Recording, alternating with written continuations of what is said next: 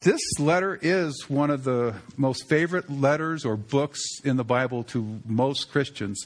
And one of the reasons for that is there are so many great verses in it. So I'm going to do a kind of a short run through a few of them. In chapter 1, verse 6, being confident of this very thing, that he who has begun a good work in you, or that other person that you've been thinking about, will complete it until the day of Jesus Christ.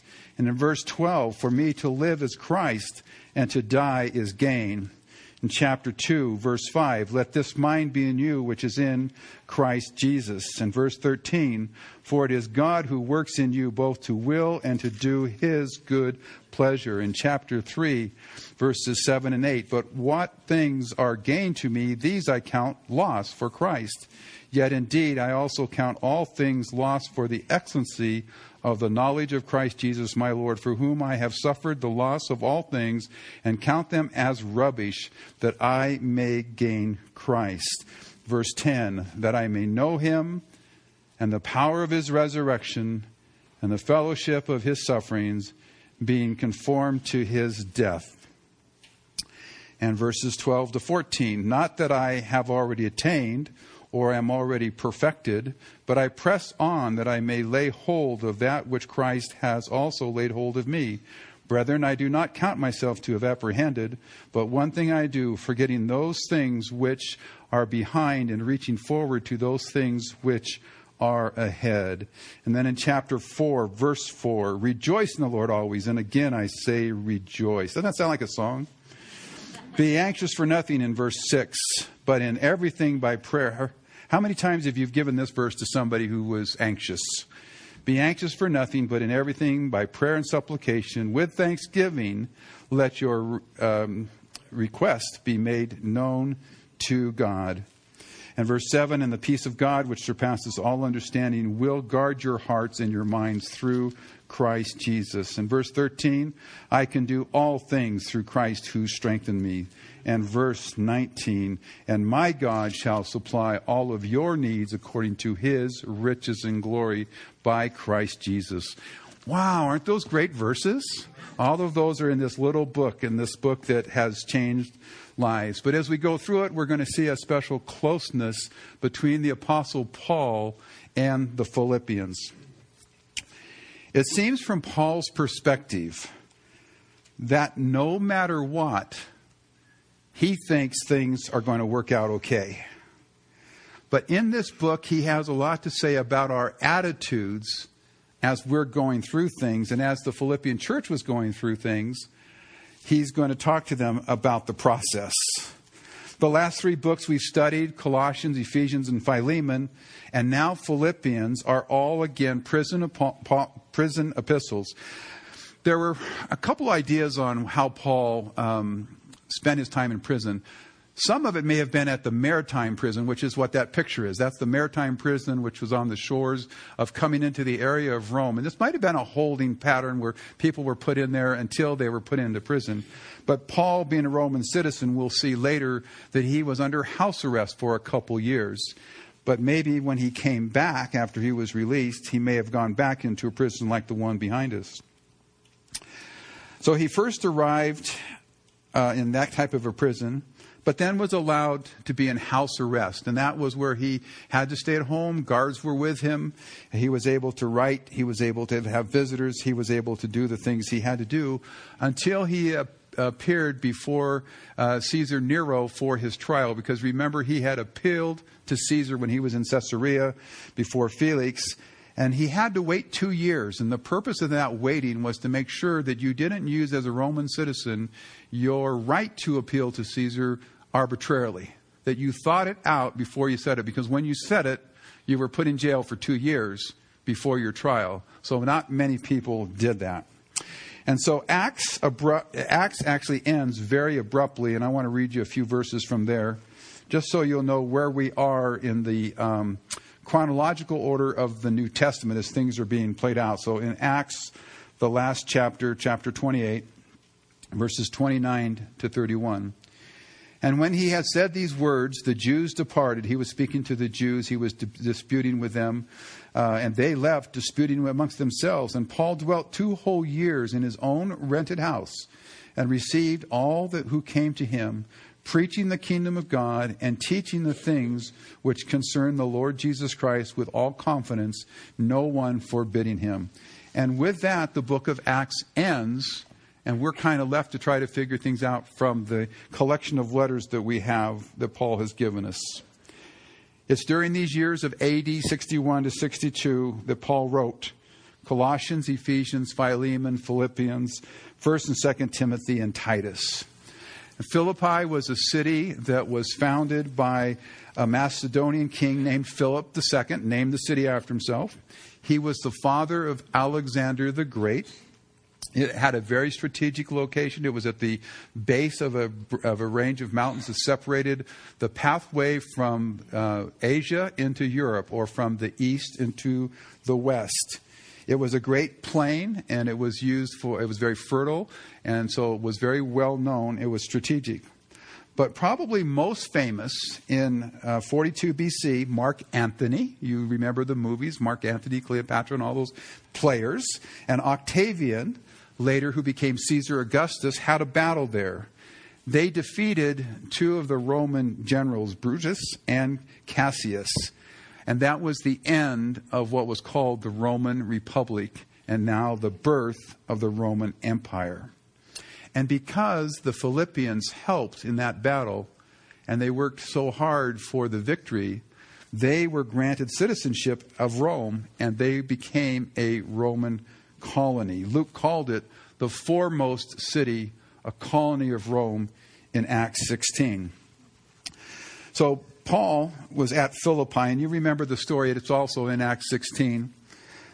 He was going out to pray, and a slave girl was following him, and they were saying out words of like this: those who are of the Most High God, they've come here. And she was following him, and she was bugging him, and she was causing problems. But then he realized that she had a spirit.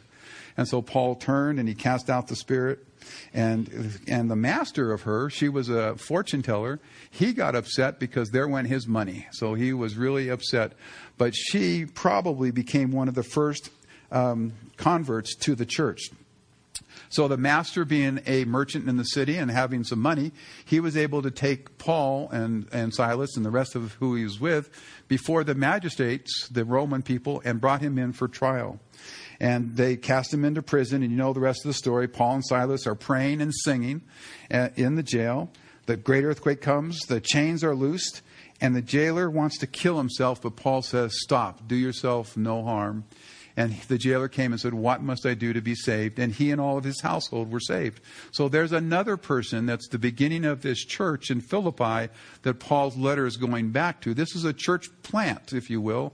And today we call it a church plant from Paul and what he was doing there. The other prominent person that was in this church at the very beginning was Lydia, a seller of purple, a businesswoman. So in this time of AD 61 and 62, the Jews were losing control of Jerusalem. Nero was out of control in Rome, and the church was expanding everywhere that the apostles went out to speak. When Paul wrote to the church in Colossae, we saw that the letter centered on Christ, and it was probably the most centered book written on who Christ is. But in tonight's study, there is a passage that is just as centered on Jesus Christ and who he is. And then Paul wrote the letter to the Ephesians, telling them their position in Christ and how to live as a church and walk as Christians. And then last week we looked at the letter to Philemon about the runaway slave and how these letters were going back. Epaphras took these letters back to Colossae and back to Ephesus, but in order to get there, he went up and around through Philippi, Thessalonica, and those cities. He previously had come from there, and he brought with him an offering. So let's look at that so you can see it in Philippians chapter 2, verse 25.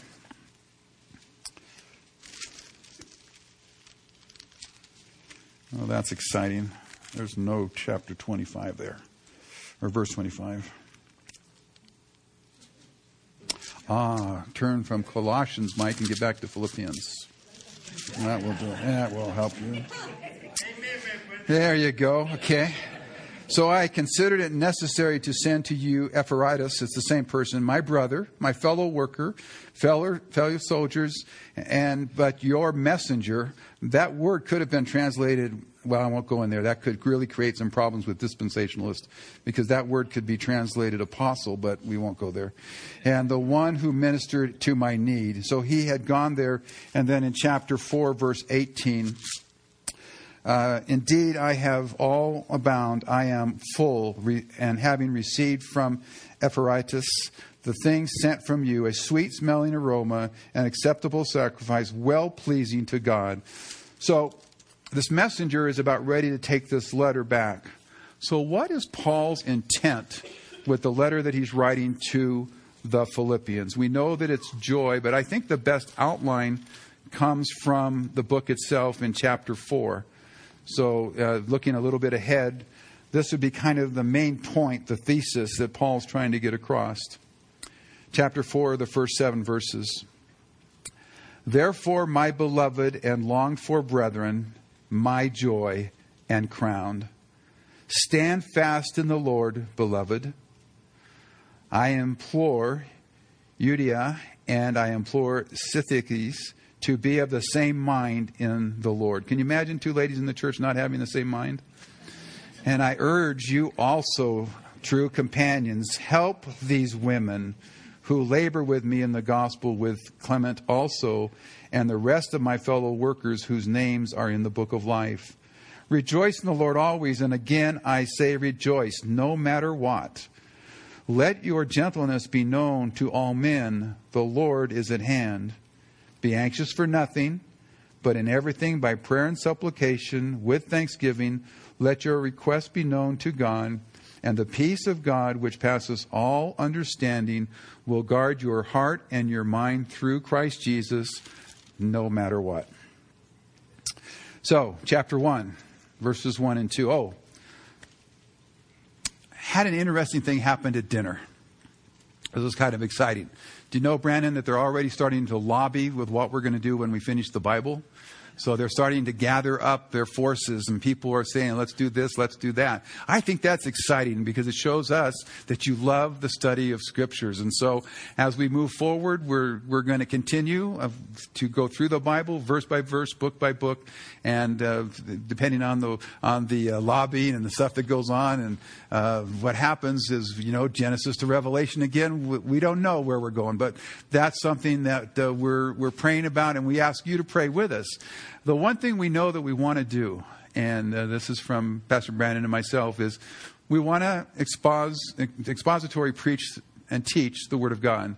But we also want to hear from the Lord, and we want to look into that passage, and we want to bring a message, a specific topical message, or a message that will encourage and apply at the same time. So pray for us on how we can do that and how we're going to accomplish doing both things, because both are certainly important. So let's pray for tonight's study. Father, we thank you for your word, and we thank you for the book of Philippians and all that it means to us. In Jesus' name, amen. How many of you are Mac users? Okay. Now, Macs don't crash. We know that. That's why we use them. Yeah? Hey, everybody else who use those IBM ones, they crash. Well, no matter what, okay? Saturday afternoon, about 2/3 of the way through my study, writing out the talk and also making my notes, I got one of those little things, those little balls that goes around and around, and it would not quit. And I said, I haven't saved for a while, and it wouldn't quit. And I let it wait, and I said, it'll heal itself, and it's a Mac, and I don't have to worry about it, and so on and so forth. Macs do crash, okay? So I lost about 4 pages of notes and writing, and I had to go back through it. But that was, no matter what, I will rejoice with the Lord. Verses 1 and 2, Paul says who he's writing to, who it's from, and typically grace and peace. And then in verses 3 to 6, Paul gives thanks for them, members of his church. He's writing to his church. As I've been studying this book and reading it, I've really been thinking a lot about you, because I can imagine writing some of these things to you, because you are my joy, and you are the sense of encouragement that we receive from you. And so it's kind of exciting. But Paul is writing to them, giving thanks. He's remembering all that the Philippians had done for him, sending that offering and taking care of them. And also more to God, who had worked such kindness in him through the Philippians. They were giving towards Paul both when he was with them and caring for them. You can read about that in Acts 16. The Philippians really took care of Paul when he was there. And when he was apart from them, when he wrote the Corinthians letter, which he had written chronologically before this, he wrote to the Corinthians and he thanked them for the Macedonians, for the Philippians who had supported his work. And so he's constantly giving them thanks. So let's look at those first few verses. I thank my God upon every remembrance of you, always in every prayer of mine, making request for you with all joy. Man, I can really say that about you guys. When I think about you, I give you thanks. And every time I pray for Sunday Night Bible Study and the people in it. Maybe not each of you by name, but I pray for you collectively because that you are on my heart. That's something that we do. I pray, and he said, for your, verse 4, for your fellowship in the gospel from the first day until now, being confident of this very thing, that he who began a good work in you will complete it until the day of Jesus Christ.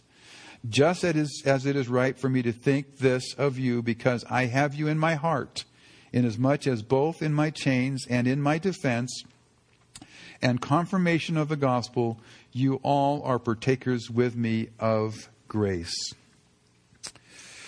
We note in verse 4, he makes a request for them with joy. He's in prison. Now we know in the Philippian jail that he was in chains because the chains fell off and the doors were open from the earthquake. It's very possible in a prison like the one behind me, he was chained up at the same time, maybe chained to guards. And so he was in that situation, he was writing to them with joy, to the church that started with singing in the jail. And he continues to have joy for them even now. And verse 6 is a verse that I know we've all used for ourselves and for others. How many times have I reminded myself that what he has begun in me, he hasn't stopped. He's still working. When I mess up, when I fail, I am reminded that he is continuing to work with it. But haven't you given that verse to somebody who's beside themselves, somebody who's ready to give up on the faith? And you say, hey, I got a verse for you. It's from Philippians. It's from Paul's prayer. Let me give it to you. When Paul thought of the beginning of his work among the Philippians, verse 5, from the very first day, it was natural that he thought of them being completed in the day of the Lord. And Paul also expresses his confidence in God's ability to complete the work. It's not necessarily in your ability to complete the work. I know you try. I know we all try. But it's God's attempt to try to complete the work. Spurgeon says this: it was indeed a good work begun in the Philippians and in all believers. The work of grace has, in its roots, divine goodness of the Father. It is planted by the self-denying goodness of the Son. It is daily watered by the goodness of the Holy Spirit. It springs from good. It leads to good. It is altogether good.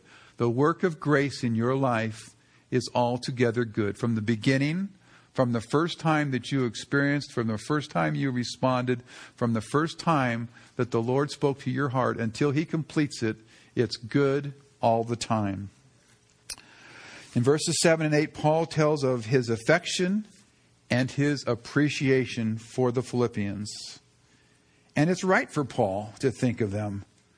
Paul's thankfulness and joy and desire to pray for the Philippians is right because they stood with him in his trials for the gospel, and they received the same grace that he had received. Even calling there in verse 8 for God to be a witness. For God is my witness, how greatly I long for you with the affection of Jesus Christ.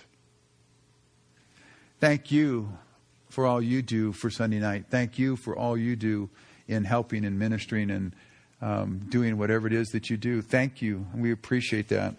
I appreciate it. In verses 9 to 11, Paul prays for them. The Philippians had a lot of love, and they showed it to Paul. But Paul didn't hesitate to ask them that their love would abound more and more. Verse 9, and this I pray, that your love may abound still more and more in knowledge and all discernment, that you may approve the things that are excellent, and you may be sincere and without offense till the day of the Lord, being filled with the fruit of righteousness, which are by Jesus Christ, to the glory and the praise of God. I told you that I kind of experienced that I could be writing this letter to you. So I could say, I want you to abound more and more in your love for one another. I want you to be more loving, more kind, more caring. It doesn't matter how much we love others. We can always love a little more. That's one thing that we can do, even though we do love. In 9b, Paul wanted this love to not be blind love. It was love that had knowledge and discernment. And that is so important for us. It's important for us when we're ministering to one another, bearing one another's burdens, reproving each other, correcting each other, working with each other in those sometimes sensitive things, that we do it with discernment, that we are careful in how we do it. It's not a blind love. It was love that approved the things that are excellent, and so we would work it. It's love that was without offense, it says there. But what about that time that you spoke to somebody and you just really nailed them perfectly? They had done something, you knew it, you went right to them, and you nailed them. And the whole thing blew up bigger than life. I mean, it just fell apart. And then you go back to the pastor who called you into his office and said, what did you do? And you say this line to him, oh, I was just speaking the truth in love. We have to really be careful when we're ministering one to another. We need to be loving. We need to be discerning. We need to make sure that we have all of the facts. In verse 11, the bearing fruit is always the result of being abiding in Christ. John 15 explains that in great detail. As we abide in Him, we receive life, His life. We receive His characteristics more and more. And then those are the things that are needed in our life so that we can bear fruit for His glory. Verses 12 to 14, to me, is a great proof text for Romans 8:28. I think it proves that Paul wrote 8:28, and he wrote it before Philippians. Because listen to what these words say, verse 12. But I want you to know, brethren, that the thing which happened to me have actually turned out for the furtherance of the gospel. I'm in jail, no matter what, so that it has become evident to the whole palace guard and in all the rest that my chains are in Christ. I'm not being held by chains of the Roman Empire. I'm here because Christ wants me here. And most of the brethren in the Lord, having become confident by my chains, are much more bold to speak the word without fear. Some indeed preach Christ even from envy. And that's the next passage. But anyhow, 12 to 14, good proof text. He's in prison, and it's for the furtherance of the gospel.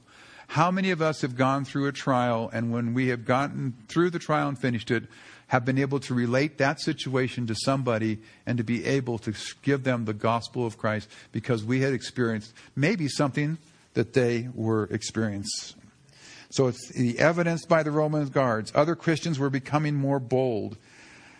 He must have remembered the events that were in the Philippian jail, the things that had taken place. Now they were confident by his chains. They saw that Paul had joy in the midst of this trial that he was in. They noticed that God was taking care of Paul in his circumstances. Even the Philippians had sent an offering over to help with his expenses. And God still could use Paul even when in prison. Now Paul looks at some of the motives of preachers. So it ought to be interesting, huh? The motives of preachers. Verses 15 to 18. Some indeed preach Christ, even from envy and strife, and some also from goodwill. The former preach Christ from selfish ambition, not sincerely, supposing to add affliction to my chains.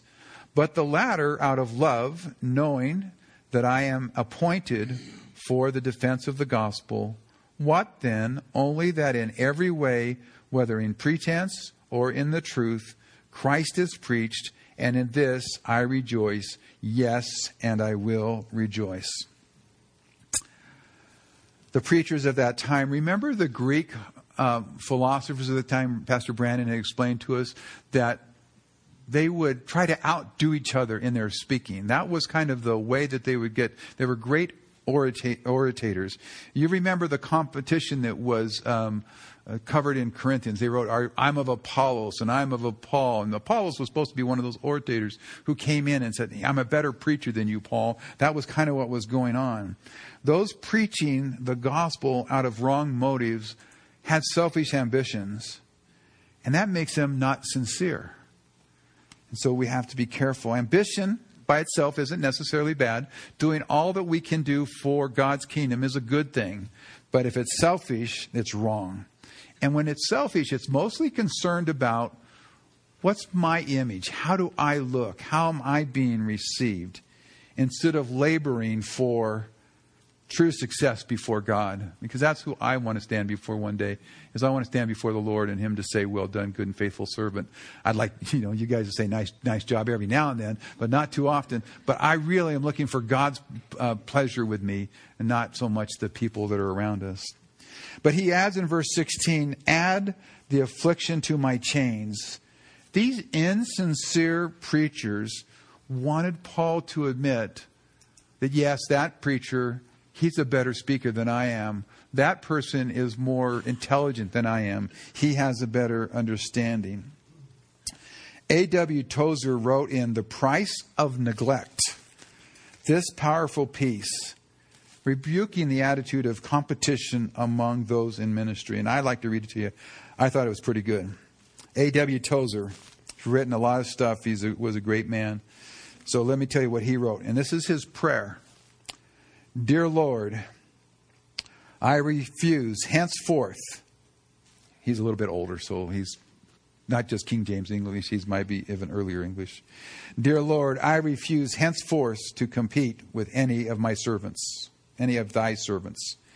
They have congregations larger than mine. So be it. I rejoice in their success. They have greater gifts. Very well. That is not in their power, nor is mine. I am humbly grateful for their greater gifts and my smaller ones. I only pray that I may use to thy glory such modest gifts as I possess. I will not compare myself with any, nor try to build my self-esteem by noting where I may excel one or another in thy holy work. I herewith make a blanket disavow of all intrinsic worth. I am but an unprofitable servant. I gladly go to the foot of the cross and own myself the least of thy people. If I err in my self-judgment and actually underestimate myself, I do not want to know it. I purpose to pray for others and to rejoice in their prosperity as if it were my own. And indeed, it is my own, if it is thine own. For what is thine is mine, and while one plants and another waters, it is you alone that gives the increase. What a powerful statement from a preacher years ago. Verses 19 to 20, Paul is confident in his circumstances, no matter what they are. Verse 19 and 20. For I know that this will turn out for my deliverance through your prayer and the supply of the Spirit of Jesus Christ, according to my earnest expectation and hope, that in nothing I shall be ashamed, but with all boldness, as always, so now also Christ will be magnified in my body, whether by life or by death. Paul knew that the Lord was in control of everything. Even though he was in prison and facing a trial before Caesar Nero, that made the situation look pretty dark. Deliverance would happen through the Spirit of God and through prayers. And his earnest expectation was Christ will be magnified, whether it was in prison, with the guards and the chains, the trial before Nero. Wherever it was, Paul was confident that the Lord would be glorified, and it was God's will, and God was in control. So important for us to understand the sovereignty of God and that he is in control. Verses 21 to 26, Paul's lack of fear regarding death impacted his ministry. One of those verses we looked at in the very beginning. For to me to live is Christ, and to die is gain. But if I live on in the flesh, this will mean fruit for my labor. Will mean fruit from my labor. Yet what I shall choose I cannot tell. For I am hard pressed between the two, having a desire to depart and to be with Christ, which is far better. Nevertheless, to remain in the flesh is more needful for you, Philippians. And being confident of this thing, I know that I shall remain and continue with you all for your progress and joy of faith, that your rejoicing for me may be more abundant in Jesus Christ by my coming to you again. You know, there's a difference between death and dying. I'm not afraid of death, but I'm not looking forward to dying. You know, I think most of you would say that because you're believers, you're not afraid of death. You're not afraid of the next step. But none of us want to die. None of us want to go through that process. Verse 23, Paul probably had many motivations to depart and to be with Christ. Going to heaven for Paul meant this. He would finally be done with sin and temptation. For us guys who have just gone through the book of Romans, he would be moving from Romans 7 to Romans 8. He would make that step. He would see those believers who had gone on before him. And wouldn't that be great? Wouldn't it be great to go and see those people who influenced our lives and who have touched our lives?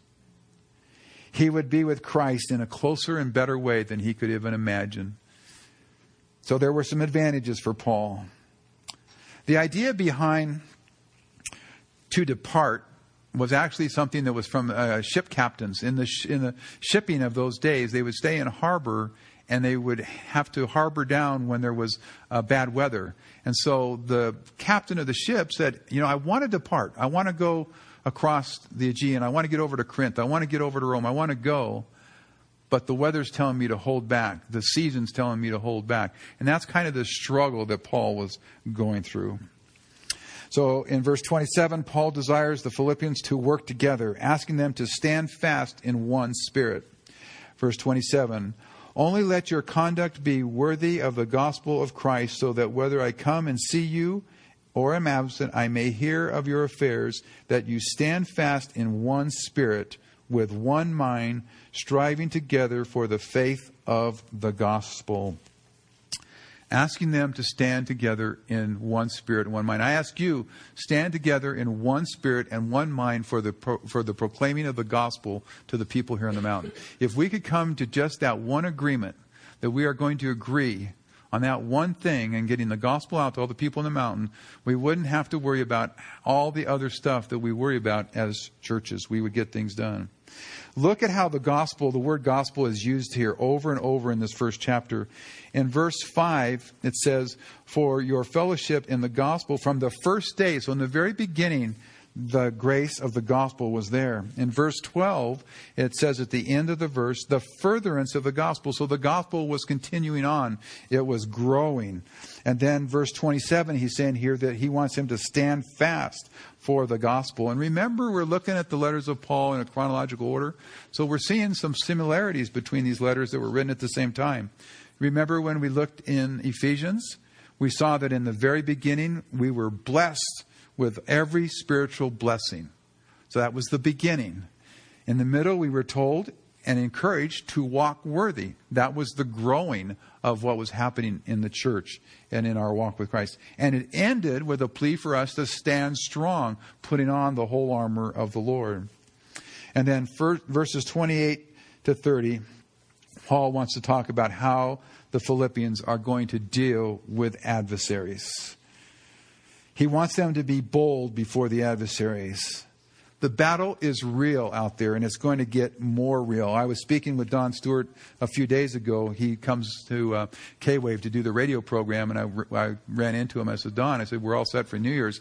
I said, do you have anything from current affairs to talk about on New Year's Eve? He says, oh my, do I have. He says, I just open up the paper every day, and it's a whole new topic of how the Scripture is being fulfilled in the news as it goes day to day. So we're excited that Don's going to come and give us a current update on that. But the battle is real, and we are to stand, it says, strong and fearless as we encounter others. And what's the purpose in that? You know what? When you see me stand strong, it makes you want to stand strong. In the early church, when one Christian was crucified, when one Christian was thrown to the lion, when one Christian was impaled on the cross, 10 took his place because they saw people standing up. In military ranks, we see over and over where one person takes the hill, other people will follow. Is sometimes that fearlessness and that courageousness. That's what Paul is talking about here when they fight the foes. In verse 29, it says, "For to you it has been granted on behalf of Christ not only to believe in him, but also to suffer for his sake."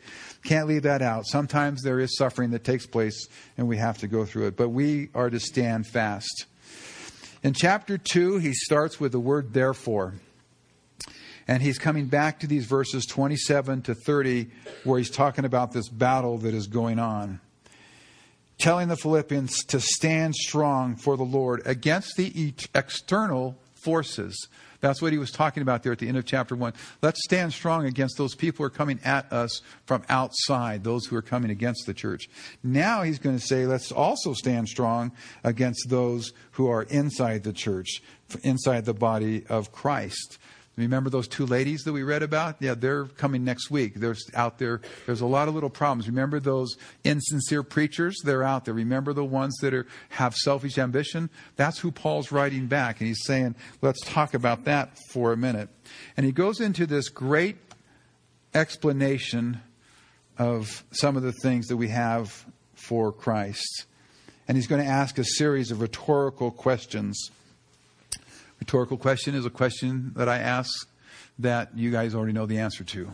So he starts off, is there any consolation? That word is comfort, or the source of comfort. And the consolation is Jesus Christ himself. And it has with it the idea of for distress. Is there any comfort for my distress? In Luke chapter 2, Luke writes, he tells the story of Simeon was waiting for the consolation of Israel. He saw the baby, and when he did, he could go and move on. In 2 Corinthians 1:5, we read, "For as the suffering of Christ abound in us, so our consolation also abounds through Christ." Even though we're suffering with Christ and for Christ, our comfort, our consolation abounds in Christ. And in 2 Thessalonians, Paul says that God has loved us and given us everlasting consolation and good hope by grace. And of course, there is consolation in Christ. So if I asked you the question today, what Paul is going to ask you right here is there any consolation? Yes, there's consolation in Christ. There's no doubt about it. It's a rhetorical question. The people in Philippi, they knew that. But Paul is making a point here. Now, it could be said this, since there is a consolation in Christ, since there is comfort in Christ, then we can go that way. He's going to do this 4 times. The next one is, if any comfort of love. In 2 Corinthians, Paul said, God is the God of all comfort. There is no way he can not comfort us. He loves us so much, the Lord comforts us. There's no circumstance, no matter what, that the Lord can't comfort you in. And it's more than comfort, it's the comfort of love. You have the ability to comfort one another. You have the ability to listen to one another at dinner. You have the ability to cry with one another. You have the ability to laugh with one another. Because of your relationships and our relationships being so important, you have the ability to affect lives. Now, I could go up to, who am I going to pick on here? Go up to Randy. And go up to Randy. And Randy, you could comfort me. You could give me this comfort of love. I could come up to you and tell you my woes, and you could pat me on the back or pray with me, whatever. But you want to know something? Mary can comfort me in love a little bit more. She can hold me a little tighter. A lot more. Okay, a lot more. A lot more. Because of the relationship. It's not that we don't have a good relationship. It's that we have a closer relationship. Well, then the next one is Jesus. And Jesus is bringing you that comfort of love and able to help us through all those things. So let's look at these verses, and then we'll pick up the other two rhetorical questions. Chapter 2.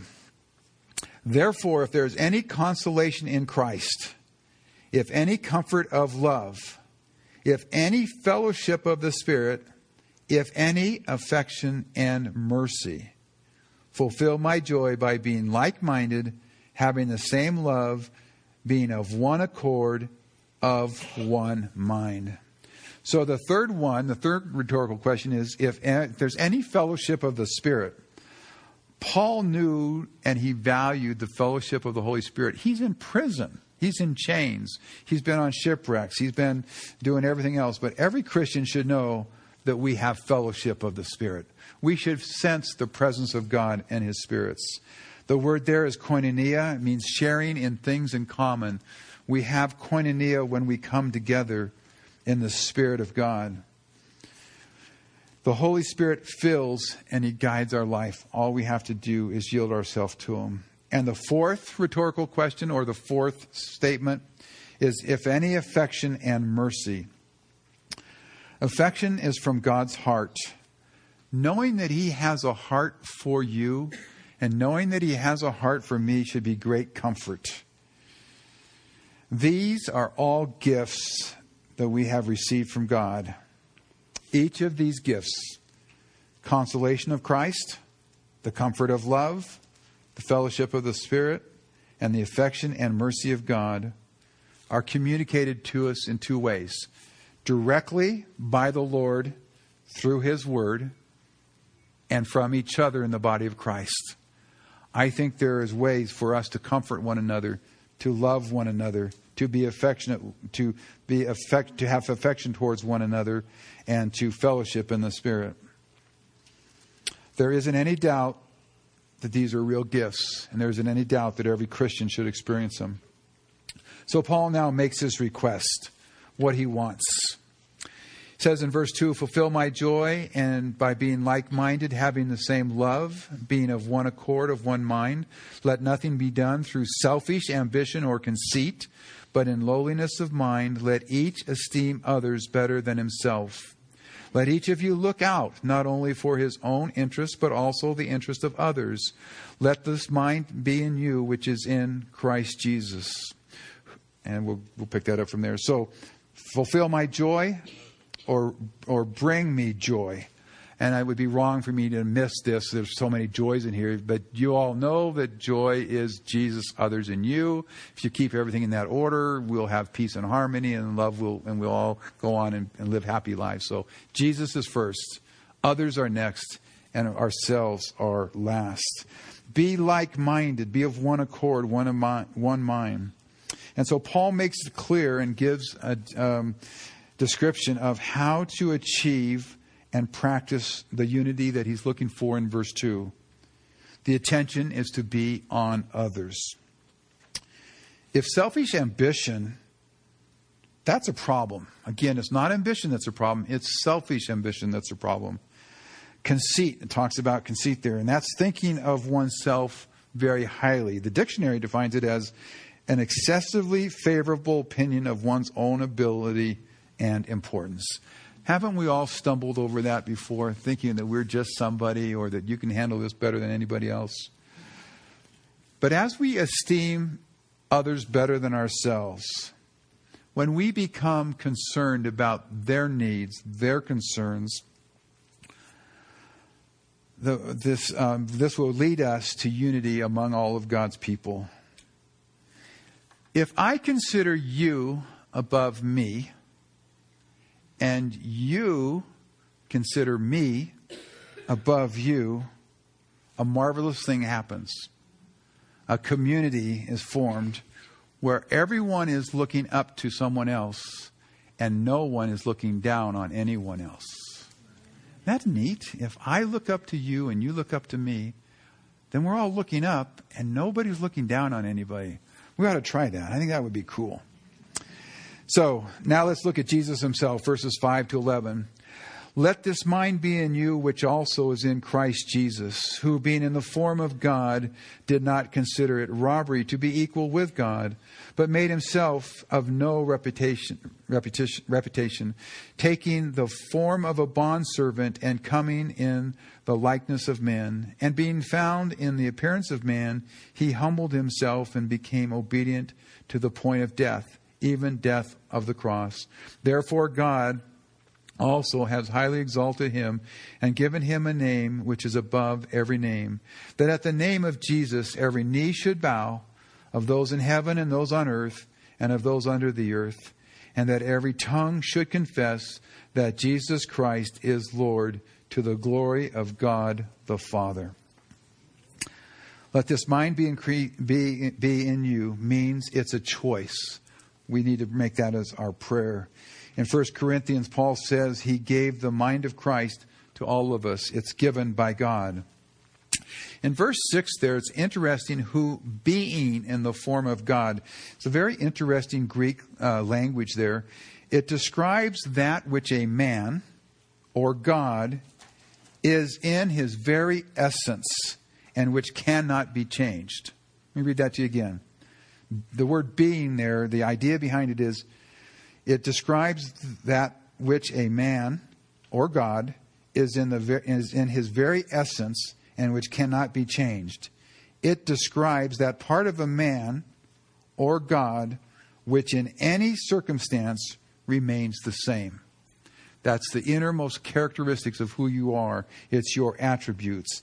Being in the form of God. So in the being there, he describes Jesus's pre-incarnate existence. What's the question for us? Are we being, as defined above, in the form of a Christian? Are we having that characteristic that is so solid that no matter what circumstance we're in, we will behave like a Christian no matter what? We're working on it. We're striving towards it. But that's where we're supposed to be trying to get to. In 6b, Jesus did not cling to his privilege of deity. He did not hang on to it.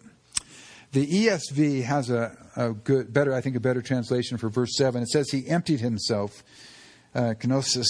The idea is Jesus' incarnation was essentially a self-emptying. Now, some teach that he divested himself of his attributes, his deity, such as his omniscience, his omnipotence, or his omnipresence. But he did not. Jesus could not. He could not become less God. And that's what that would happen if he gave up his attributes, his natural attributes. But in the incarnation, no deity was subtracted. He still was God. He still had the power of God. He did renounce some of his rights to his deity. But rather, the thing that was humbling for him is he picked up humanity and he added that to his nature. In every way, he was tempted as a man. He became like us. And so he gave up all of those things that he had to become one of us. But think of this. Even a king, and Jesus was king, laid aside his tokens, his robe, his royalty. He put on the habit of a merchant. He was a carpenter. He was selling furniture, making doors, whatever his trade was.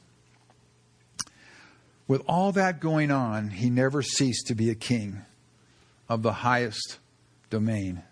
He still was the king.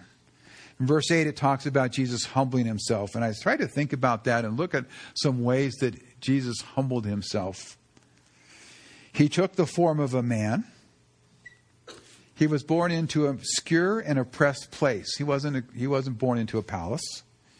He was born into poverty among despised people. He was born as a child instead of an adult. He submitted to the obedience as a child to his parents of a household. He learned and he practiced a trade, and it was a humble trade. It wasn't, he didn't go to rabbi school. He was a carpenter. He had a long wait before his ministry could start. He humbled himself in the companions and disciples that he chose, for sure. He humbled himself in the audience that he appealed to and the way that he taught. He humbled himself by going through the temptations that he allowed himself to endure. He allowed himself in the weakness, the hunger, the thirst, and the tiredness that he endured in a physical body. He humbled himself in total obedience to his heavenly Father and choosing to submit to the death of the cross. And of course, he humbled himself in the agony, the shame, the mocking, and the public humiliation of his death. In verses 9 to 11, though, we saw what comes after humiliation. When we are truly humble, the Lord will lift us up. He has a name above all names. Every knee will bow and every tongue will confess. And then in verse 12, Paul begins to exhort and to encourage the Philippians. Verse 12, therefore, my beloved, as you have always obeyed, not in my presence only, but now much more in my absence, work out your own salvation with fear and trembling. For it is God who works in you both to will and to do his good pleasure. Do all things without complaining and disputing, that you may become blameless and harmless children of God, without fault and in the midst of a crooked and perverse generation, among whom you shine as lights in the world, holding fast the word of life, so that I may rejoice in the day of Christ, that I may not have run in vain and labored in vain. Yes, and if I am being poured out as a drink offering on the sacrifice and service of your faith, I am glad and rejoice with you. For the same reason, you also be glad and rejoice with me. Work out does not mean that you have to work for your salvation. That would be contrary to Paul's consistent message of grace, justification by faith. And this letter is addressed to saints. Go back to verse 1. It's to saints. So it's not to somebody who has to work out their salvation. They're already saved. The Greek for work out means the working out to completion, seeing things through and having things completed. We are told that God continues to work in and through us in his Spirit. You know, the work that God did in the beginning was our salvation. The work that he's doing in us now is our sanctification. And the work that he does through us is our service to one another, our service to our community, our service to our neighbors. And I would encourage you to look for a neighbor, look for someone to do a random act of kindness to this Thanksgiving week. To go up to a neighbor and say, how can I help you? What can I do? I know we've got our own to-do list at home. I've got plenty on mine. But what would it be like to go to the guy next door and just say, hey, is there anything you need for Thanksgiving? Is there anything I could do to help you? Is there anything that would make your week a little better or your time with family a little better? Let's see. You'd probably tell me to stop singing so loud, but that would be okay. But this work will continue until Christ. He's not a believer, and I am, and I'm singing songs for him to hear. So, with a good heart, though, with a good heart.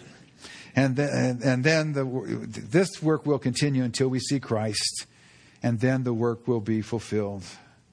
And then in verses 14, we saw practical ways to obey Paul's exhortations.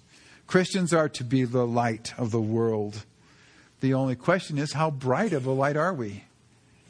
When we fulfill our place as salt and light of the world, we should make things evident. People should look at our lives and say, hey, you guys are different.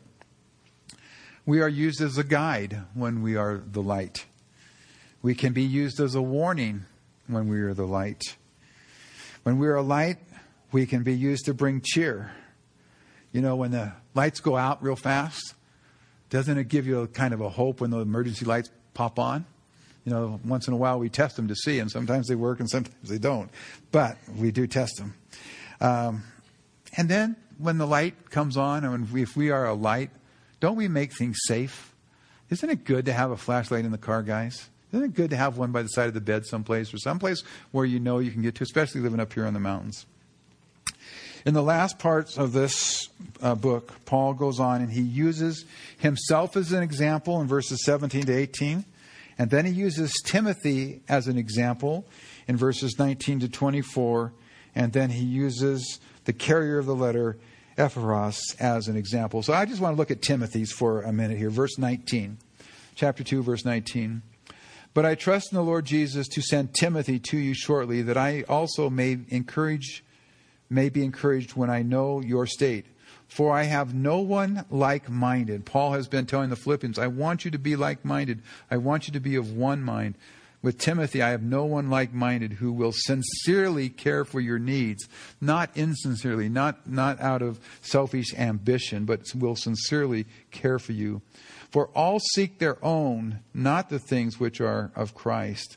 But you know his proven character, that as a son with his father, he served me in the gospel. Therefore, I hope to send him at once, as soon as I see how it goes with me. But I trust in the Lord that I myself shall come to you shortly. So, we want to rejoice in the Lord no matter what. That's what Paul's telling the Philippians. Yes, you have a few problems out there, but you're a great church. You're doing wonderful things. Keep doing what's right. Rejoice. And Paul is writing to them from such a place of imprisonment, but you would never know it by reading this letter. I think it's an important letter for us to read. Pastor Brandon mentioned that you have all week to read it. It's only 4 short chapters. I would go home, as I suggested to you before. Sometimes the best way to get these thoughts to sink in is to reread those 2 chapters. They're short. They're 60 verses total. But read the 2 chapters again tonight or first thing in the morning, and then try to read the whole book in one sitting. That's another way that really helps you. And then chapters 3 and 4 for next week.